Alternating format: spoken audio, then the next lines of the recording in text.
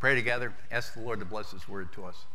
Lord, we thank you for being able to be here together to worship you. We bow before you. We humble our hearts before you. We pray that you would use your word to change us and make us more like Jesus. We ask these mercies in his name. Amen.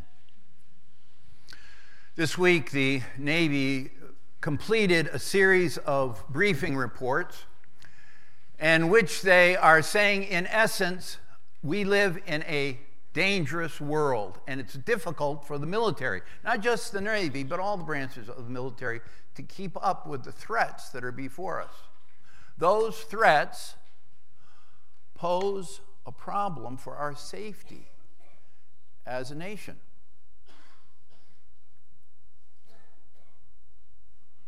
Safety is an important thing, isn't it? When kids go out on the playground, we want them to be safe. We don't want them to fall off the slide and hit their head. We don't want a bad guy to come and get them. Safety is important from a financial point of view. Debbie and I were recently talking with somebody who said, person who's 50, I have a plan. I think I can be a millionaire by age 60, and I think I can do it. And certainly, there are lots of references in the Bible to safety when we think about our spiritual lives. One of those passages is the one we just read. Acts chapter 27, verses 27 to 44. You'll see that it ends on this note. Everybody that was on the boat got to land safely. What's Luke telling us about safety here? More than that, what's the Lord telling us about safety? You may have come this morning thinking to yourself, I don't really have much interest in what Paul experienced. Which reminds me of a story. About a century ago, Harry Emerson Fosdick was a pastor of Riverside Church in New York. And he said, it's only the pastor who thinks that the congregation shows up on Sunday because they want to find out what happened to the Jebusites. That might be true for you today when we think about Paul. You're not particularly interested. And so let me change your attention just a little bit. These verses are primarily about God and how he relates to you and how he relates to all of us as people. How does Luke structure these verses? Well, if you look at them, you'll notice that he uses, there are 18 verses we're going to look at. You'll notice that Luke uses time as a marker. Look at verse 27. What's it say? There are two markers there.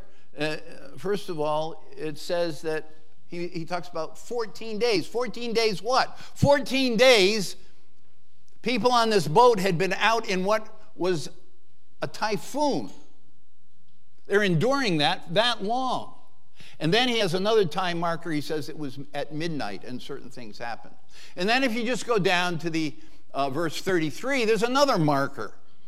It's not midnight anymore. It's before dawn. And then one more marker down at verse 39, we're told day had come. So those time markers are parts of the ways in which Luke organizes his thoughts here, and we're going to look at them in that order.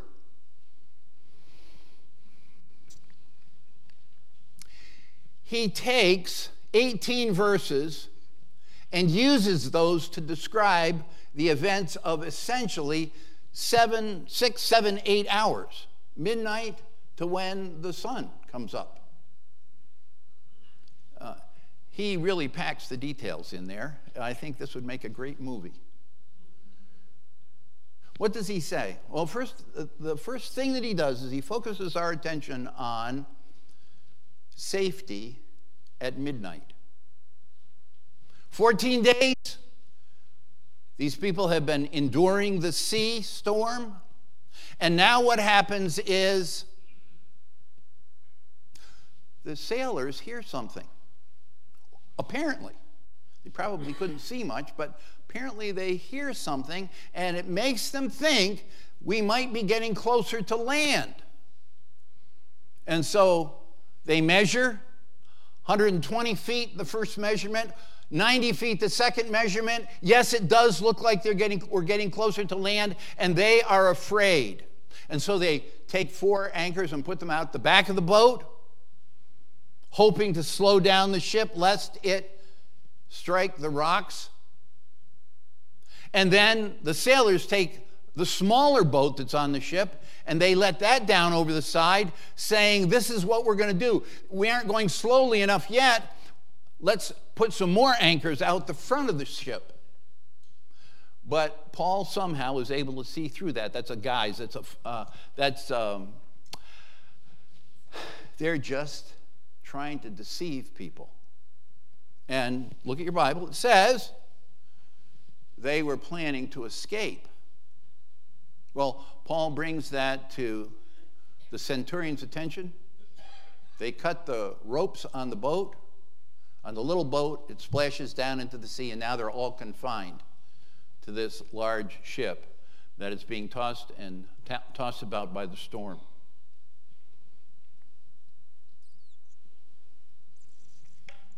Think for a moment about the sailors. There are 276 people on this boat, we're told. We are not told who they are. Men, sailors, soldiers, the captain of the ship, the owner of the ship, the centurion, Paul, Aristarchus, and Luke, and, for all we know, women and children. We aren't told. But imagine the sailors' decision now. First of all, they're cunning. And secondly, they're cruel. They're there to take care of the people on that ship, not to abandon ship because they're afraid.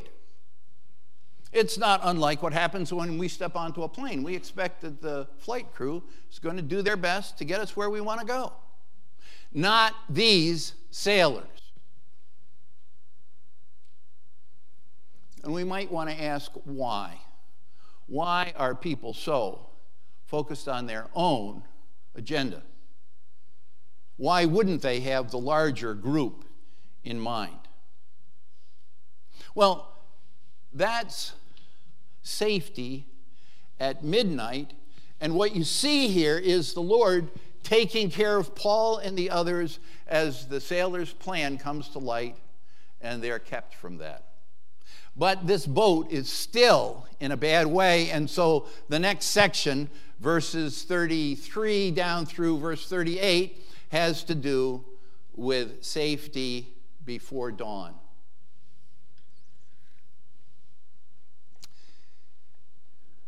What's it like before dawn? Maybe you've been in a situation where you're trying to take care of a little baby who's sick and crying and won't go to sleep, and there's no comforting this child. And you think to yourself, I'm half sick to my stomach just from being up this much of the night. Will this child never settle down? Won't dawn please come for us? Or maybe it's been a situation for you where you're taking care of somebody who is dying. And you think, will dawn never come? Or maybe you've been sick in the middle of the night. Fever, chills, headache, aching all over. Will dawn never come? It kind of reminds me of Psalm 130. The writer says, out of the depths have I cried unto thee, O Lord. O Lord, hear my voice. Let your ear be attentive to the voice of my supplication. If you, Lord, should mark iniquity, O Lord, who could stand? But there's forgiveness with you. I wait for the Lord. My soul waits, and in his word do I hope. My soul waits for the Lord more than they that watch for the morning. I say more than they that watch for the morning. What's it like when you're waiting for dawn to come. Well, that's what we see next. What does happen?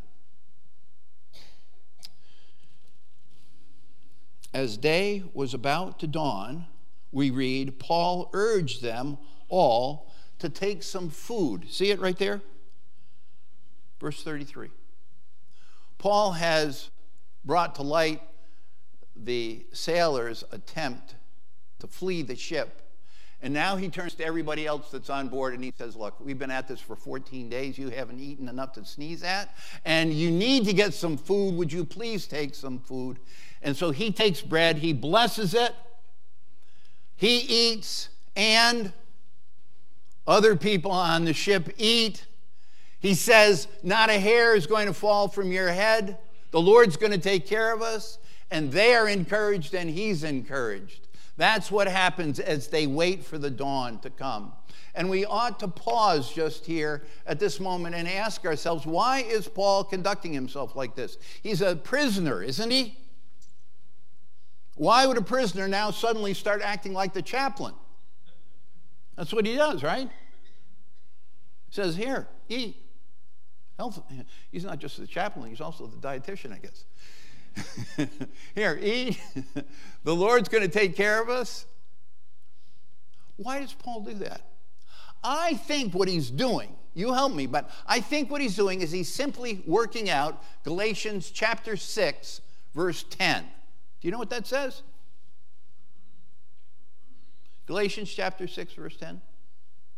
As you have opportunity, do good to all, especially those who are of the household of faith. Paul has an opportunity to bless the people on the ship, even the sailors who have been heading for the door. He can bless them, and so he does. And we want to just pause here and ask the question, were those words written by the Apostle Paul to the church at Galatia just his own personal practice? No. They come to us by way of command. You, as you have opportunity, do good to all men, particularly those who are of the household of faith. So think about your last week. What was it like? Did you bump into anybody where you could give a smile or a word of encouragement, where you could be of some help? You know, I think that often we're inclined to act this way. Well, if I don't know the person, I really don't want to get too close to them. I don't really want to try to help. Let somebody else do that. But that's not at all the way Paul functions here. Neither is it the way in which he directs us to act as followers of Jesus. I mean, it kind of reminds us, doesn't it, of the story of the Good Samaritan?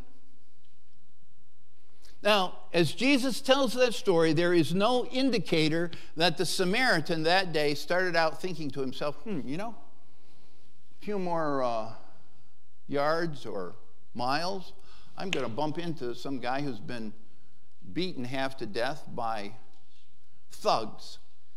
Maybe I should plan on... No, there's nothing like that in the story. He sees the man who's been beaten, and unlike the, we might say, religious priest and Levite who passed by on the other side, the Samaritan stops and extends himself to this man who is in such dire need. I wonder, what more could you do to be like Paul and to be less like the sailors on this boat? Well, so what we've touched on is safety at midnight and safety before the dawn. What about safety when the light finally comes? That's given for us now in verses 39 and following. What happens? When it was day, we're told, there in verse 39, they could recognize the land. What a relief that must have been. Not only the land, but not rocks, rather a beach. And they think to themselves, all right, let's head this boat for the beach. Maybe we'll be able to make it to shore. And so they do. Now, there are two problems that haven't occurred to them that have safety implications. The first one is that as they head for shore, the bow of the ship hits a reef they didn't know about, and it sticks there. And the storm is still apparently raging because the bow stands fast in the reef, and the winds and the waves keep on battering the back of the ship, so much so that it begins to break apart. What will happen now? So Julius the centurion says, okay, if you can swim, jump over. Go. And the rest of you that can't swim, well, you jump overboard too and see if you can grab a plank and make it to shore. But there's another problem that is a safety factor. You know what it was? It wasn't the sailors who were self-centered. It's the soldiers who are self-centered. The soldiers who are responsible to take care of the prisoners. And what do they think? We don't want to let any of those bad guys escape, so we got to kill them first. Why? What will happen to us if they get away?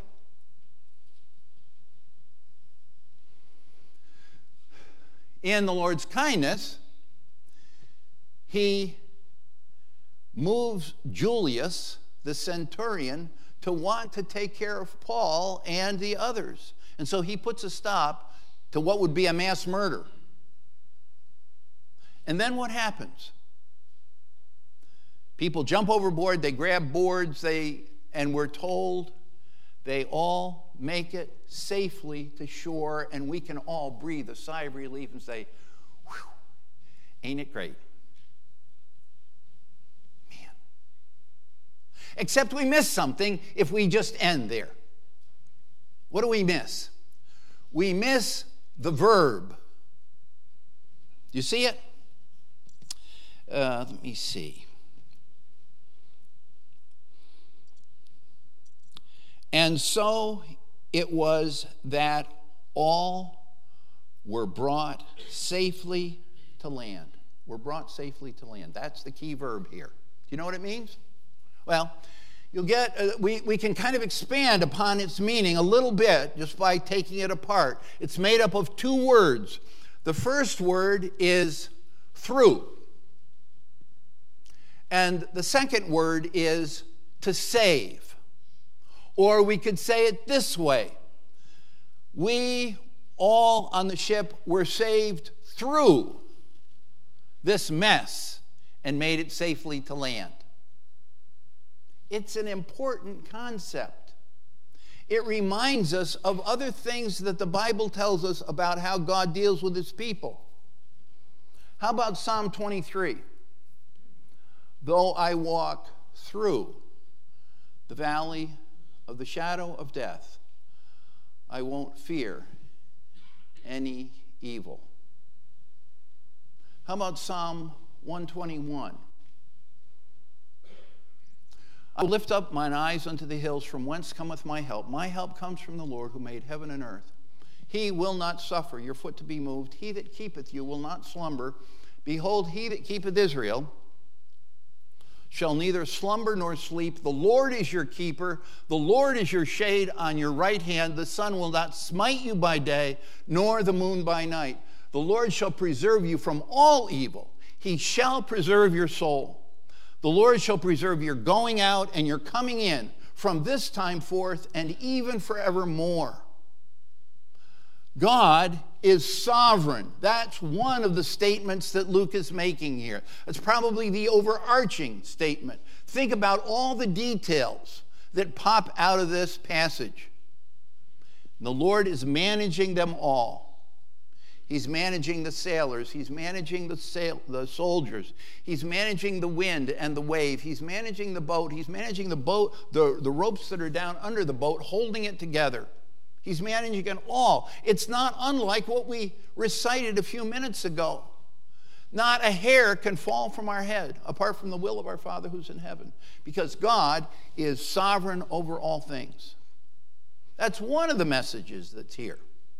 I think Luke is doing something else. I think he's also saying God is particularly concerned with his messengers, to care for them, and with the message that he has given them, that message is preserved and promoted. Because after all, the book of Acts is what? It's a book about the spread of the gospel. And so Luke writes to Theophilus and he says,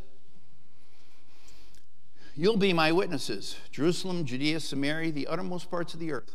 The Lord is interested in your witness to a lost and dying world, to a world where there are lots of threats to kids and medium-sized people and older people and everybody in between. There are threats in our world, and the gospel is the hope of the nations. And so at Christmas, what do? We're reminded of those wonderful verses from Isaiah chapter 9, verses 6 and 7. "Unto us a child is born, unto us a son is given. The government will be upon his shoulders, and his name shall be called Wonderful Counselor, Mighty God, Everlasting Father, Prince of Peace. Of the increase of his government and of peace there will be no end, on the throne of his father David, to establish it and uphold it from this time forth and forever. The mouth of the Lord, or the zeal of the Lord, hath spoken it." What is God doing? He's establishing his government in this world, and he's establishing his government as his word of promise is passed on from one believer to another believer to another believer. Of the increase of his government and of peace there shall be no end. Isn't that wonderful? So we've looked at we've looked at safety at midnight and safety as we wait for dawn, and safety when the light comes. And maybe you can identify with some of those images as you think about the need for safety in your own life. The real issue, though, has to do with your eternal safety. It's pointed unto man once to die, and after that the judgment. You're going to spend eternity somewhere. And we want to be able to say that you're safe in the arms of Jesus. And so he says to you, "Come to me and be saved, all the ends of the earth, for I am God and there is no other." There is a song that I really like a lot. Andre Crouch wrote it a number of years ago, and Bill's going to play it, and Debbie and he are going to sing the verse, and I hope that all of us then will stand and sing chorus. I hope we'll sing the chorus twice, and when we get to sing the chorus twice, then I hope we'll sing the last line of the chorus twice. All right. Bill, the name of the song is Through It All. Yep, here it is. Many tears and sorrows.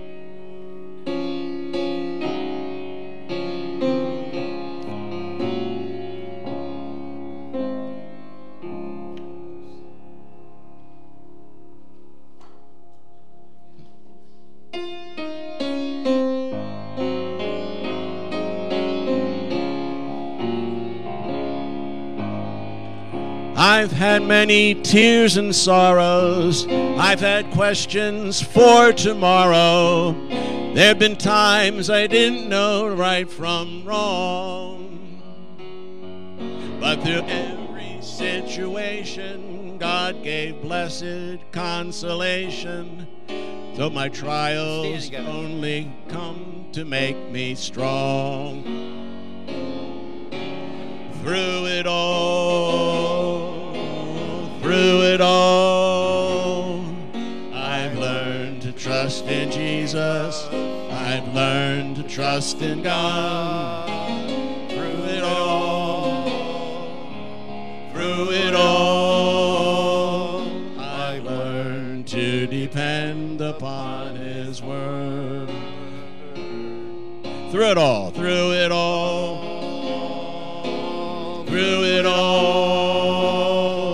I've learned to trust in Jesus. learned to trust in God through it all. Through it all, I've learned to depend upon His word. I've learned to depend upon His word. Lord, we thank you for taking us through difficult times. We confess that we're very weak and we need your help. And so we thank you that we can confess you are Lord over all and entrust ourselves to your care. May that be the case now as we celebrate the Lord's Supper together. We ask these mercies in Jesus' name. Amen. Please be seated.